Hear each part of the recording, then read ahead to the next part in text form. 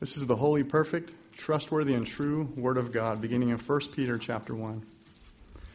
Peter, an apostle of Jesus Christ, to those who are elect exiles of the dispersion in Pontus, Galatia, Cappadocia, Asia, and Bithynia, according to the foreknowledge of God the Father, in the sanctification of the Spirit, for obedience to Jesus Christ, and for sprinkling with his blood.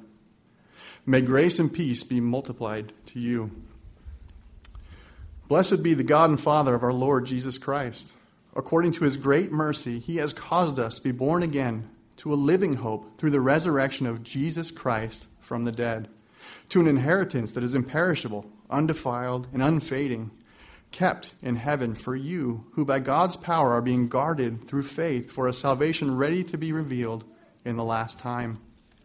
In this you rejoice, though now for a little while, if necessary, you've been grieved by various trials, so that the tested genuineness of your faith, more precious than gold that perishes though it is tested by fire, may be found to result in praise and glory and honor at the revelation of Jesus Christ.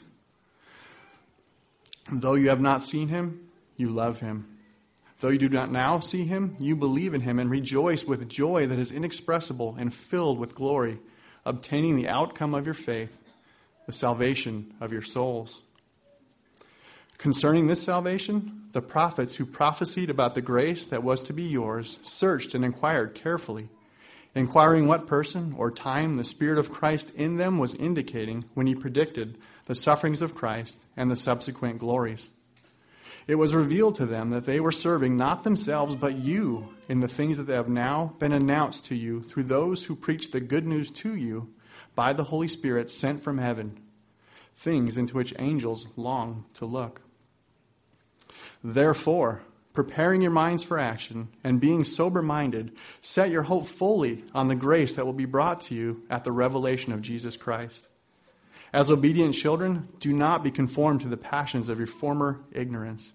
But as he who called you is holy, you also be holy in all your conduct, since it is written, "You shall be holy, for I am holy." And if you call on him as Father, who judges impartially according to each one's deeds, conduct yourself with fear throughout the time of your exile, knowing that you were ransomed from the futile ways inherited from your forefathers, not with perishable things such as silver or gold, but with the precious blood of Christ, like that of a lamb without blemish or spot. He was foreknown before the foundation of the world, but was made manifest in the last times for the sake of you, who through him are believers in God, who raised him from the dead and gave him glory, so that your faith and hope are in God. The letter of 1 Peter. 1 Peter. This is a wonderful book, especially if you're suffering. If you're suffering for your Christian faith, suffering for righteousness, being persecuted by friends or by your work or whatever, this is the book you want to turn to. Peter's letter here in 1 Peter is a call to live a holy life in times of trouble, in difficult situations, that we are to live holy, and to also understand that suffering could actually be a gift from God in doing that. So as Christians, as believers in the world, our response to this pressure, to suffering, discrimination, maybe being ridiculed, the path to holiness involves acceptance of pain. Without pain, there's no holiness. And an awareness that this suffering is actually a gift from God. You don't want to push that away. You don't want to avoid that. You want to receive that. The whole theme in 1 Peter is suffering for doing good. Peter mentions the word suffer or suffering or that like 19 times in this first letter. 19 times he mentions the word suffer or suffering.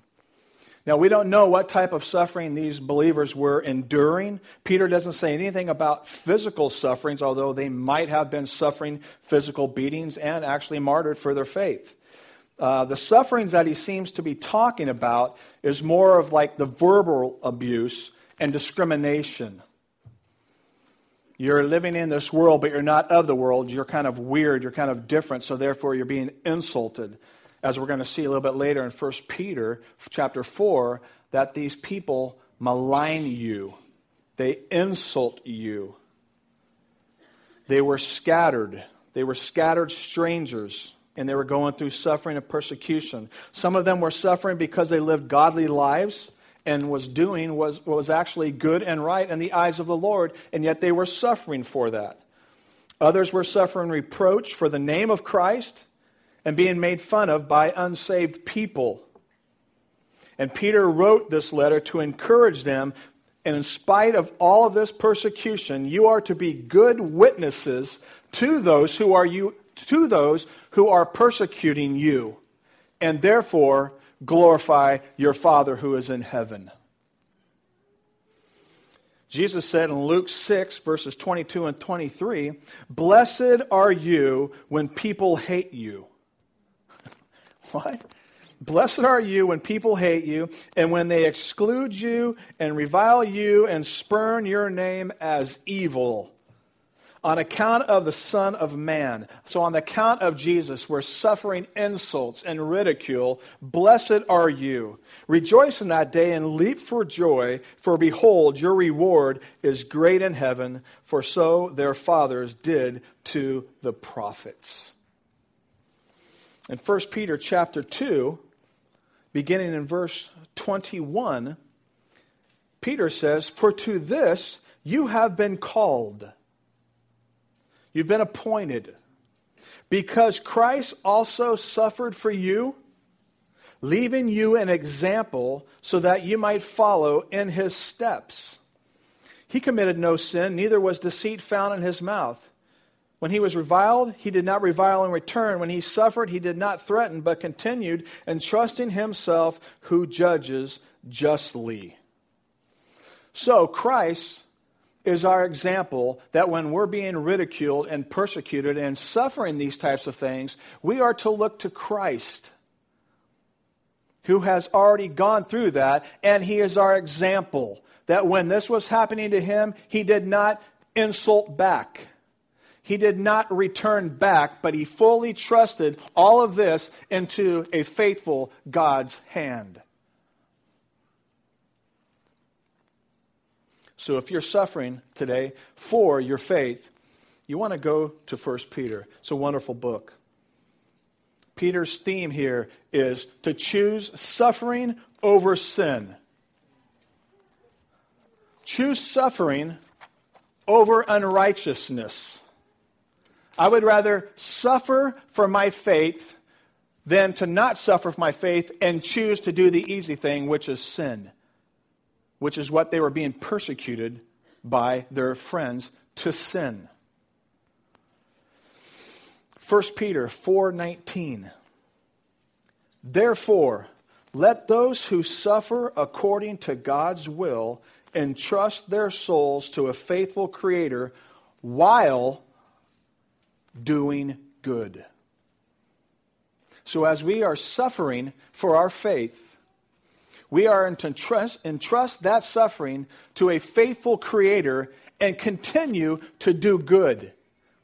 Their suffering, their persecution doesn't get us off the narrow road and get on the path of the broad road where we start sinning like they do so we can just avoid suffering. That's not the goal. And this is what Peter here is trying to tell us. You are going to suffer for being godly in a perverse, ungodly world. You're going to suffer. But in spite of that, we need to trust that God knows well what's going on, and He's allowed this, and it's for His glory, and we can trust Him that He will see us through this all the way to eternal glory. Should suffering be a surprise for Christians? Absolutely not, all right? 2 Timothy chapter 3, verse 12, Paul says to Timothy, "Indeed, all who desire to live a godly life in Christ Jesus will be persecuted. No way around it." If you are going to live godly in a world that is not godly, you are going to suffer persecution. This should not be a surprise to us. That's why Peter says in chapter 4, verse 12, Beloved, do not be surprised at the fiery trial when it comes upon you to test you, as though some strange things were happening to you. You should expect this. This should be the norm. Suffering is normal in the world for Christians. It happened to them, and we have to expect it's going to happen to us. There's going to be no difference. Peter says that they were exiled, meaning that they were strangers. They were foreigners. They didn't belong. Because Christians are strangers in the world, they are considered to be strange in the eyes of the world. Did you get that? Because Christians are strangers in the world, then they are to be considered to be strange in the eyes of the world. You're strange. You're weird. You're not normal. Praise God. Leap for joy. You know, as Christians, church, we were never created to fit in, right? We weren't created to blend in. We were created to be separated. We were born again to be separated from it. Although we do live in this world, we're not to be a part of the world. We're not supposed to fix, to blend in. There should be a difference. People should be able to tell, you're different. You're strange. If they don't see that, then you're probably living worldly. And if you're living worldly, then no problem. There'll be no suffering. But that's not why we've been called, church. We have been called to suffer for being holy, not worldly.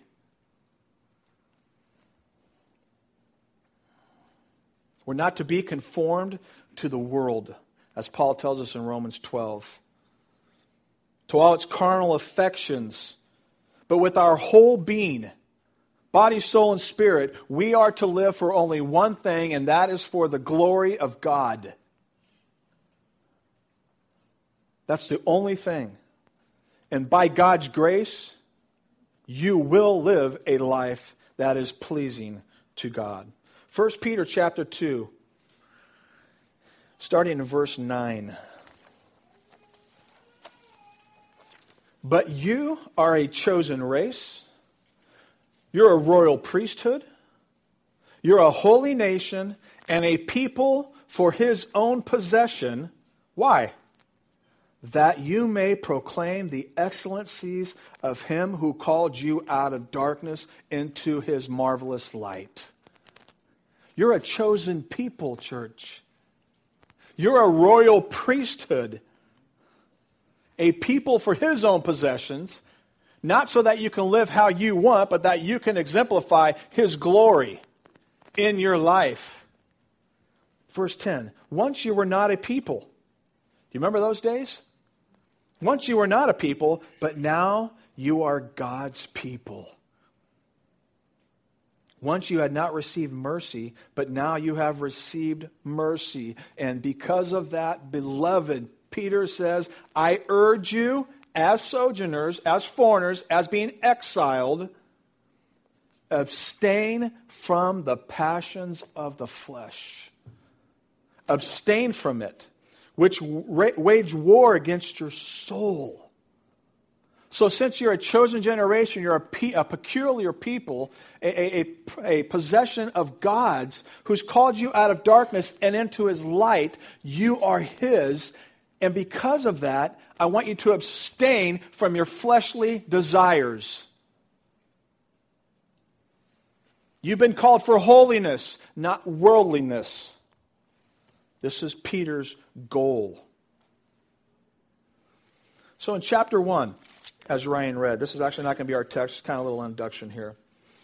Peter says this beginning in verse 3.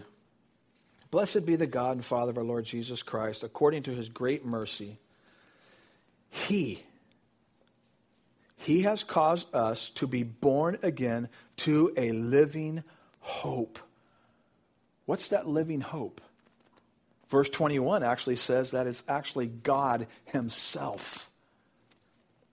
We've been caused to be born again by God to a living hope, to God himself. Be hopeful in your persecution. Be hopeful in your suffering. Be hopeful in your goal of living holy. God's with you.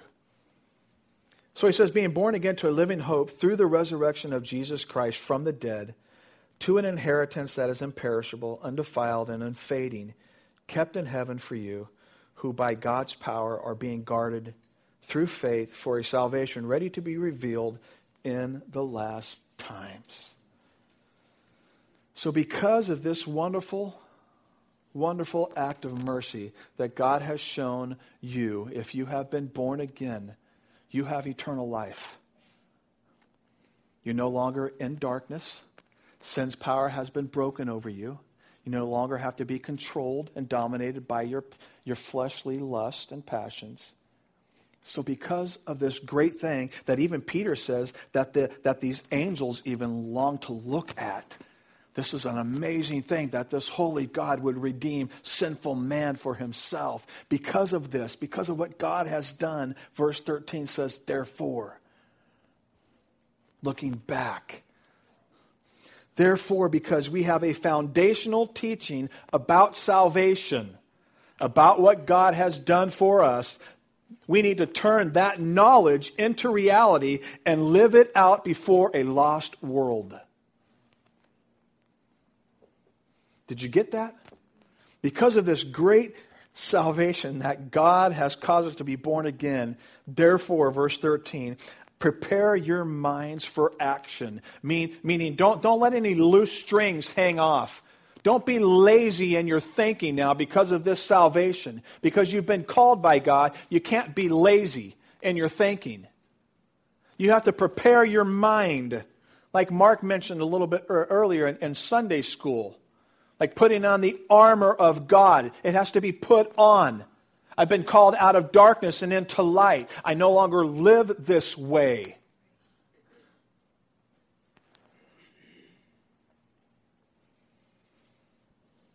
Therefore, preparing your minds for action and being sober-minded, set your hope fully on the grace that will be brought to you at the revelation of Jesus Christ.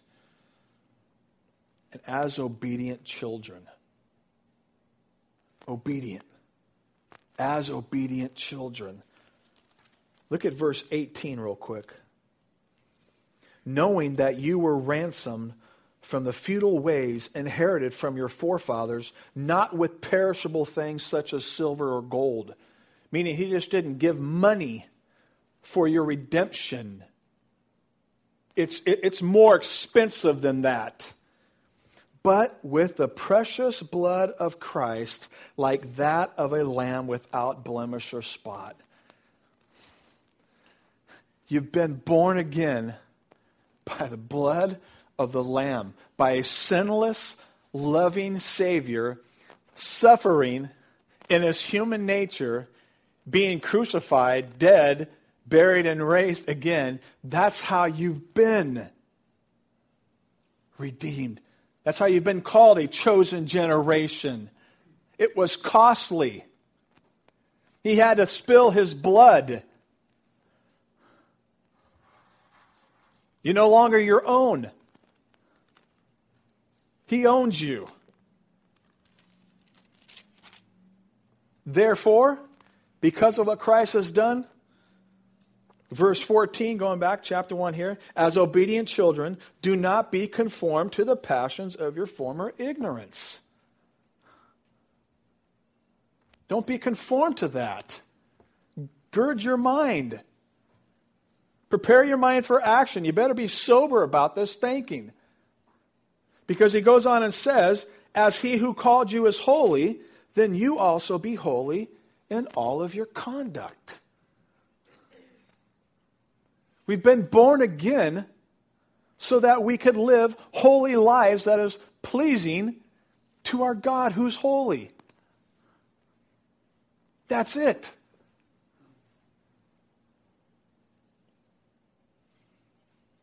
The sum of the whole law and of all that God requires of us is this, that his image should shine forth in us, out there. And when his image shines through us out there, they're going to look at us as strange because we're different. We don't talk like that. We don't look at that. We don't speak like that. We don't drink that. We don't smoke that. Whatever it might be, we're different.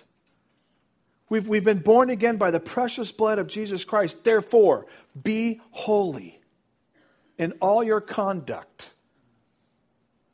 Now, when he says be holy because I am holy, God's not saying I want you to be like me and be equal. Right? I mean, we're not going to be God. However, since we have been born of his Spirit and we reflect his image, it should be our goal that the rest of our lives we should live and pursue his holy character. That should be our goal. We pursue many things in this world, don't we? Knowledge, go to great school, wealth, have money to retire and stuff like that. We pursue a lot of stuff. But do you pursue holiness? Do you practice righteousness? Do you set out on this pursuit that I am going to reflect his image in a world out there that doesn't? So if you're going to be holy because he's holy, and you're going to say no to sin and live for the will of God, mark this down. I am going to suffer for that. You're going to suffer for that. Which brings us to our text, 1 Peter chapter 4.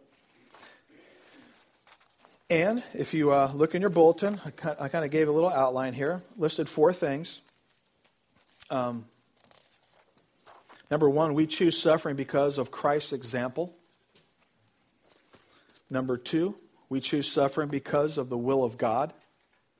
Number 3, we choose suffering because it's been long enough. And number 4, we choose suffering because of eternal life. So, Peter begins in chapter 4 of 1 Peter in verse 1, and he says, since therefore. Now, he's starting a sentence with this. And I remember back in the days, there were no such thing as breaking up chapters and verses. Okay? They do that for us today so it's more easier to read and easier to find it. But back in the days, they didn't have this. It was just a letter. So since therefore Christ suffered in his flesh. I believe that's taken us back to 2 scriptures. Number 1 is 1 Peter 2:24, which Peter says, he himself bore our sins in his body on the tree that we might die to sin and live to righteousness. Okay? 1 Peter 2:24 and also 1 Peter 3:18. For Christ also suffered once for sins, that the righteous for the unrighteous, that he might bring us to God, being put to death in the flesh, but made alive in the Spirit. So because Christ suffered in his flesh, it looks back to Christ's suffering in his human nature. His human nature was killed. It was put to death. It was crucified. So we look back to Christ's suffering on the cross for sin, but also, according to 1 Peter 3:22, who has gone into heaven and is at the right hand of God with angels and authorities and powers having been subjected to him. We also look to his triumph over sin. He has defeated sin. Sin has lost its power.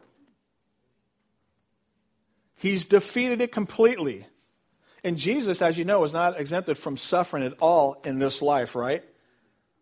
He had no guilt of his own. He could have declined suffering all along. He could have just declined it. But he willingly chose to suffer Nobody takes my life from me, but I what? I willingly lay it down. I'm choosing this.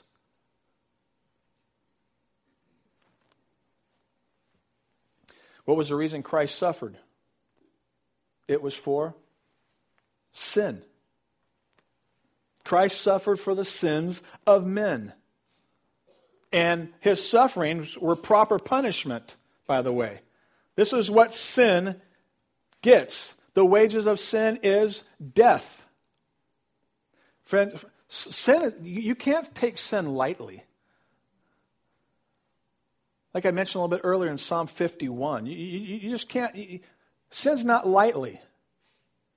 It cost Christ his life. He willingly chose to suffer for the sins of mankind. And this suffering was to make atonement for sin. And it extends to all sin, by the way. All sin. It was the just for the unjust. He substituted himself in our room instead, and he bore our iniquities. He that knew no sin suffered instead of those who knew no righteousness. That's unbelievable. And Christ says, it is worth it. It's worth it that I should suffer. So in sight of Jesus' suffering, should not this motivate us to deal decisively with sin once and for all? Since Christ suffered in his flesh, and we've seen that, we sung the song, Stricken, Smitten, and Afflicted, and we saw that if you who take sin so lightly, just look on the cross. Just look what it did. Just look at the payment it was. Since Christ suffered, it should motivate us to live wholly for him. Since he suffered and died physically, we are now dead to the power of sin over our lives. It can no longer control us. We still sin, but however, when we sin, we are making a conscious choice to do that. Listen to Jerry Bridges in his book, The Pursuit of Holiness. And by the way, if you've never read that book, I would encourage everyone to grab that book. It is an easy reading, but it is an awesome book. The Pursuit of Holiness, Jerry Bridges. He says, in The Pursuit of Holiness, when we sin as Christians, we do not sin as slaves, but as individuals with the freedom of choice. We sin because we choose to sin. And that's what Peter here is trying to get over to them. Since Christ suffered in his flesh, I want you to have this mind to also suffer for that. And not choose sin, but rather suffer for it. Listen to John Calvin. If we are united to Christ, we are really and effectually supplied with invincible weapons to subdue the flesh. We are to make every effort to arm ourselves with Christ's manner of thinking so that we would be willing to suffer than to do evil. My goal today is that when you go out of here today, you would think about sin differently. You would look at it differently. And because of that, your life would change and become more holy. Because Peter goes on and says, since therefore Christ suffered in his flesh, I want you to arm yourselves with the same way of thinking. Or in other words, have the mind of Christ. How do we get that? How do we get the mind of Christ? By immersing oneself in the Word of God. It always goes back to that, doesn't it? It's here that we have the mind of Christ. It's looking and searching the Scriptures with the help of the Holy Spirit and getting that mindset in us. Jesus prayed, Lord, your word is truth. Sanctify them by the truth. Your word is truth. This word arm conveys going out to battle and putting on armor before you go out. Anybody would be foolish if you're going to go out to war. If you don't put on any equipment to protect yourself, you're a fool. And we can't miss Peter's points here. You can't miss this. We are in a relentless war with the world, the flesh, and the devil constantly. Every second of every day, we are in this war, this tug-of-war, being pulled one way and the other. Like it or not. And we better arm ourselves. So it basically means here, when he says arm yourselves, it basically means to make ready or to prepare, to equip oneself with weapons. And what's the weapon here Peter's referring to? None other than the mind of Christ. Arm yourselves with the same way of thinking. Peter here is not speaking of literal weapons, right? He's using a figurative T to convey the idea of arming oneself with the mind. Watch this now. Arming oneself with the mind or the thought in preparation of suffering. So when I am going to live holy life, or I'm going to go into this situation, I better arm myself, that I'm going to better prepare myself, that I'm probably going to suffer here. They're probably not going to like it. I might lose my job or whatever the case is. So you have to prepare yourself for that. You don't go in there without any weapons. You go in it with being prepared. Matthew chapter 10, verse 24, Jesus says this. A disciple is not above his teacher, nor a servant above his master. If I suffered in my flesh for sin, you better arm yourself with the same way of thinking. So Peter here tells us that righteous and holy living begins with righteous thinking. Righteous living begins with righteous thinking. Holiness must begin in our thinking and in our will. That's where it starts. If we yield to sin, the flesh doesn't suffer. But if we refuse the sin, our flesh will suffer. However, as suffering for that, we will be doing the will of God and bring Him much glory.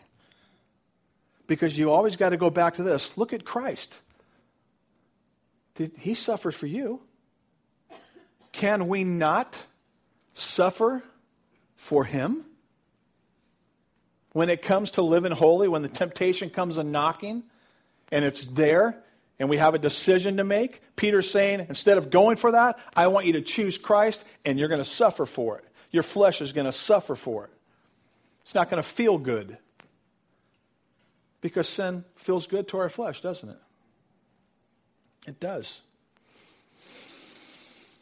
Titus chapter 2, verse 11 through 14. For the grace of God has appeared, thank God, bringing salvation for all people. Watch this now. Training us. The grace of God has appeared, bringing salvation for all people, training us to renounce ungodliness and worldly passions, and to live self-controlled, upright, and godly lives in this present age, waiting for our blessed hope, the appearing of the glory of our great God and Savior Jesus Christ, who gave Himself for us to redeem us from all lawlessness, which is sin, and to purify for Himself a people for His own possession who are zealous for good works. This is what we've been talking about. He's purchased us for Himself. And because of that, the grace has appeared to us, that grace is training us. It's training us to renounce that so that we might purify ourselves for Him and be a people for His own possession who are zealous for good works. I want to be like Christ. And if that means suffering, then suffer it may be. We have the hope of eternal life. The goal is glory. So we suffer for a while down here. Christ did it, and now he reigns over all. And one day we will be in glory with him. His grace will equip you to suffer for righteousness and not give in to sin. When Christ did not just die for our sin, church, he died for our sinfulness. He did not just die to bear our guilt of our sin, he died to kill our original sin. Not just to bear it, he died to absolutely put that thing to death. Our dead, corrupt, fallen nature was crucified with Christ. Therefore, he told the church at Corinth in 2 Corinthians 5:17, therefore, if anyone is in Christ, he is a what? He's a new creation. He's a new creation. He's strange. He's different. The old has passed away, and behold, the new has come. Thank God. Thank God we don't act the way we used to act or talk the way we used to talk. Sin is so deeply embedded in us that it cannot be cured by anything but death. The old life has to die. God doesn't improve it. He doesn't make it better. He doesn't clean it or wash it. He kills it. And because of our identification in Christ, therefore we're to live the rest of our lives by mortifying our sin, our fleshly lusts, and our passions. We're to put those to death. That's how we're supposed to live since we've been called out of darkness and into his life, into his light. We are to arm ourselves because, going back to verse 1, since therefore Christ suffered in the flesh, arm yourselves with the same way of thinking, for whoever has suffered in the flesh has ceased from sin. This is a difficult passage to interpret. I don't really say I know what this is actually meaning. For whoever has suffered in the flesh has ceased from sin. Of course, we know this, that Peter is not teaching perfection. Okay, we know that? Because until we're glorified, we're going to sin. We're not going to be perfect.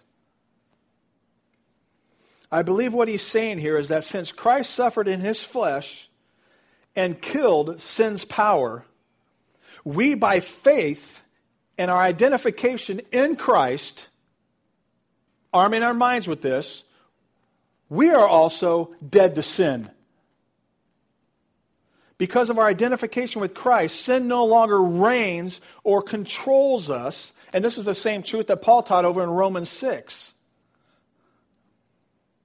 Since Christ suffered in the flesh and destroyed sin, we identify ourselves with Christ and we choose to suffer and be like him. And when we do that, we cease from sin.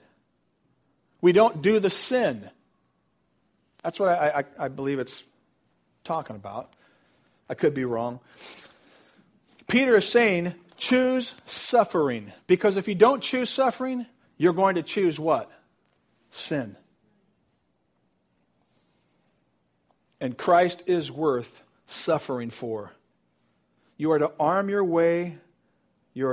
mind with this way of thinking, that you're going to choose God and you're going to suffer for being holy and you're going to say no to sin and you're going to cease from doing that.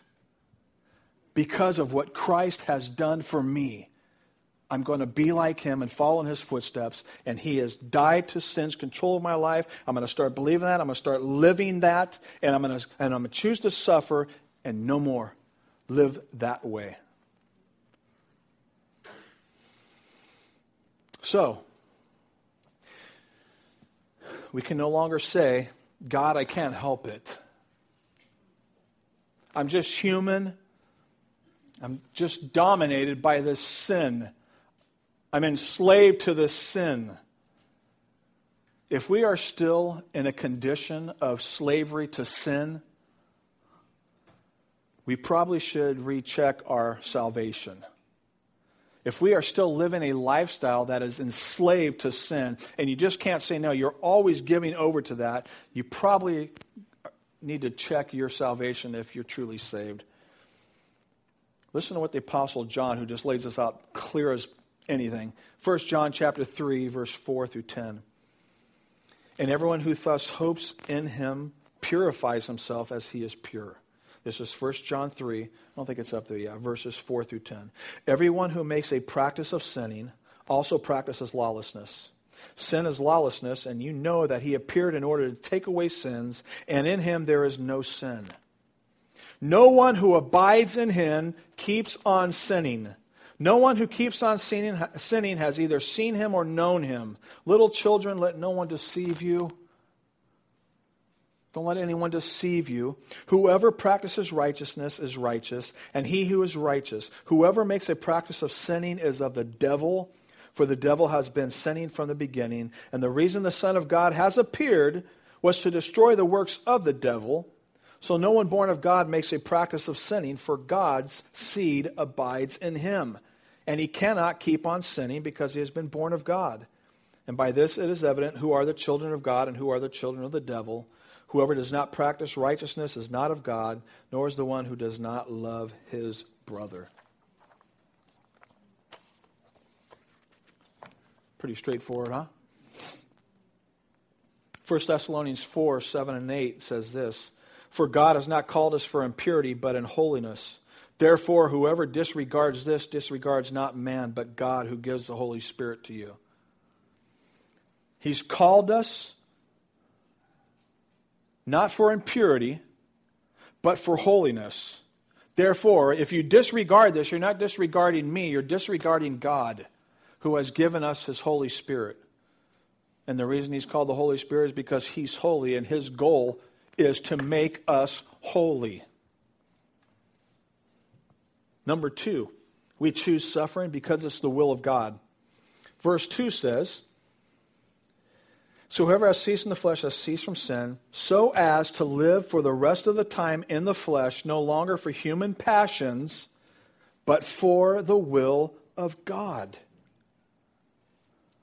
Do the will of God over your will. Abandon your former sins and live for the will of God. Not for your own purposes. We don't pray, nevertheless, not your will, but my will be done, but the opposite. And as I said, church, all sin is disobedience. You know that? It's just disobedience. All sin is a personal act of rebellion against God. There's no excuse. He has broken the power of sin over our lives. When we choose, we willfully do that.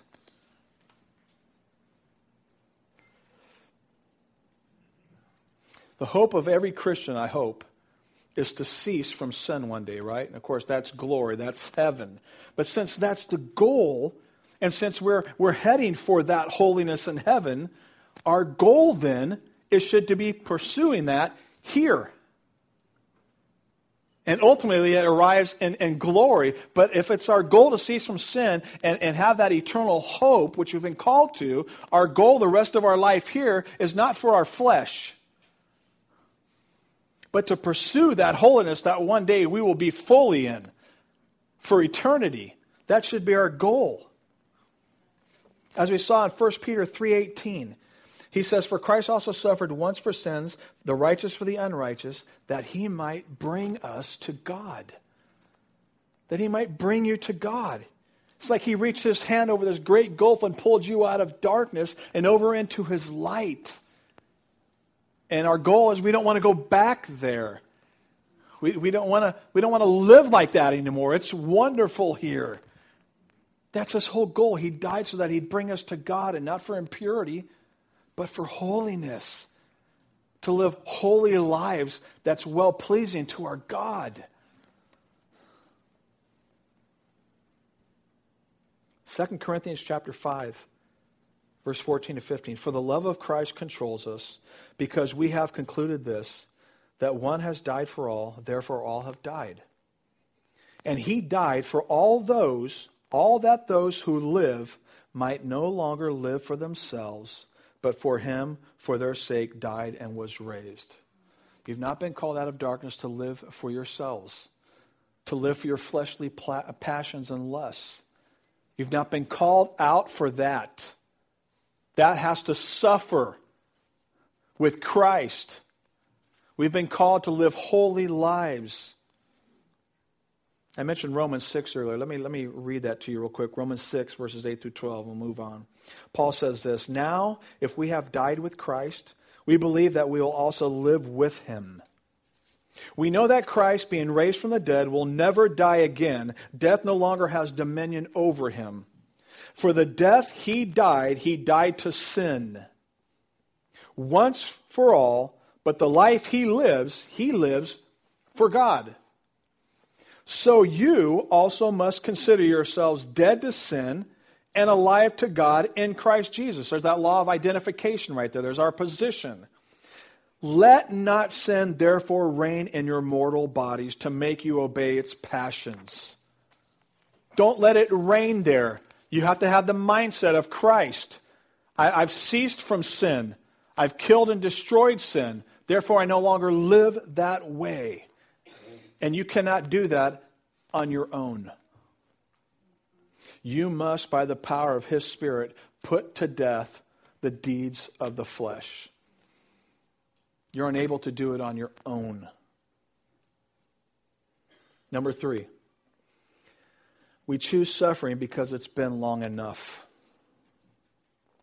Verse 3, chapter 4. "For the time that is past suffices for doing what the Gentiles want to do, living in sensuality, passions, drunkenness, orgies, drinking parties, and lawless idolatries." What Peter here is basically saying is this: haven't you had enough of that life? All of us have had enough years living in sin. We all have our stories that we could tell people about our BC days. But what did that get you in that lifestyle? What did it do for you? Got you addicted? Divorced? Abortion? Disease? Jail?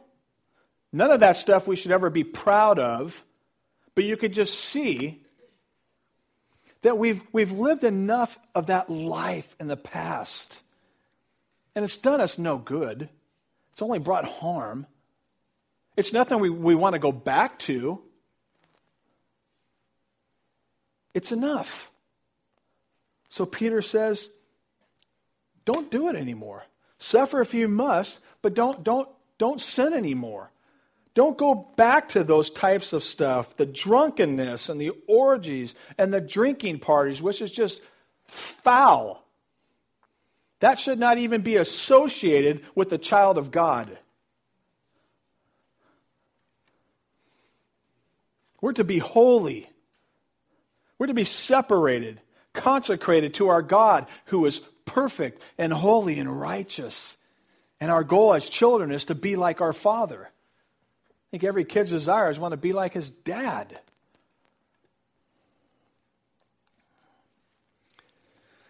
The word past here, for the time that is past, suffices for doing what the Gentiles want to do. The word past here is in the perfect tense, which means this, that their old life is a closed chapter and should stay closed. It's not open anymore. John Phillips wrote, and I quote, "We might have gotten away with things when we were pagans, but that will not do for the new life we have in Christ." Peter reminds us that the past is the past, and the word past in the Greek means a closed chapter, and that part of the story is over and done with. There must be no going back to it. It's like Paul says in Galatians 2:20, the old man has been what? Crucified with Christ. He is dead. He no longer lives. The life I now live, it's Christ living in me and through me. And that should be a holy life. You You ever gone to a church or stuff like that, and you go out to lunch with a couple, just getting to know, and they, ask you questions about, what did you used to be like before Christ? And you're like, oh man, I didn't want them to ask me that question. A lot of us are still feeling guilt, shame, remorse for our past life, our past sins that we've done in our ignorance. But now that we've been called out of that and into his life, there is no excuse. So if you're haunted here this morning, I just want to encourage you, put it under the blood. Christ has suffered in the flesh for that.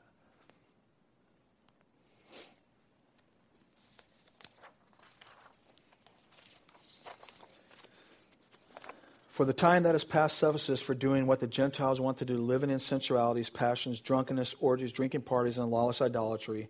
With respect to this, they are surprised when you do not join them in the same flood of debauchery, and here's the suffering that they were enduring. They malign you. They slander you. They make fun of you. They make you an outcast. You lose your job. But if that's the case and it's the will of God, then we choose to suffer for that. If you want to grow in holiness, church, you have got not only to separate yourself from these sins that were listed here in verse 3, but you also have got to separate yourself from sinners who live this way. Who are you hanging out with? 1 Corinthians 15:33, do not be deceived. Bad company ruins good morals. You still hanging with those old friends doing what they love to do? Can't make that break?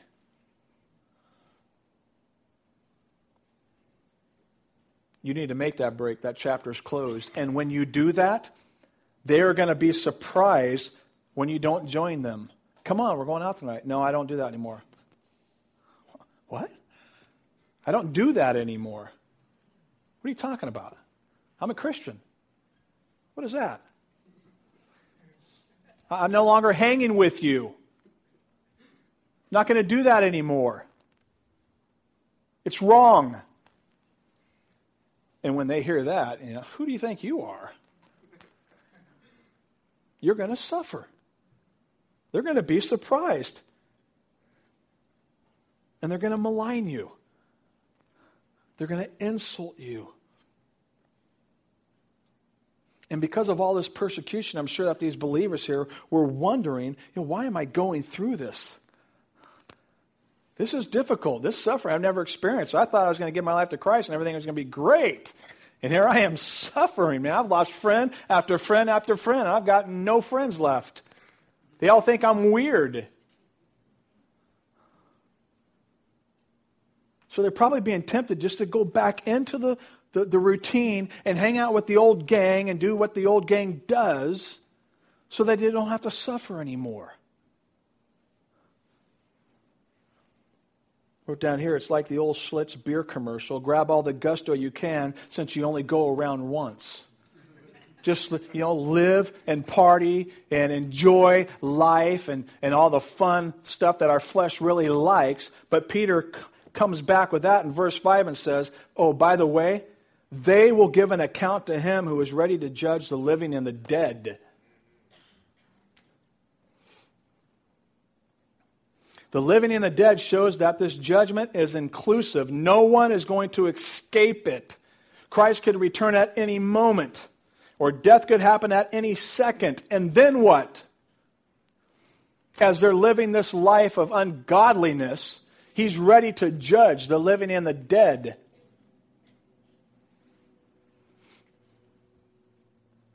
Which leads us to our last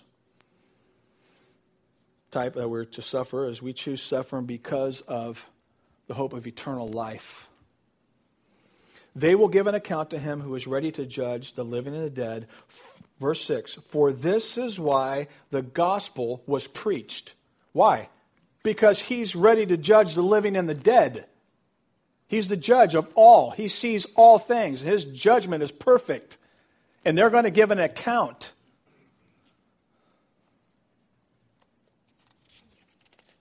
Acts chapter 14, verse 22, you all know that, right? Through many tribulations, we must enter the kingdom of God. In verse 6, this is also another difficult passage.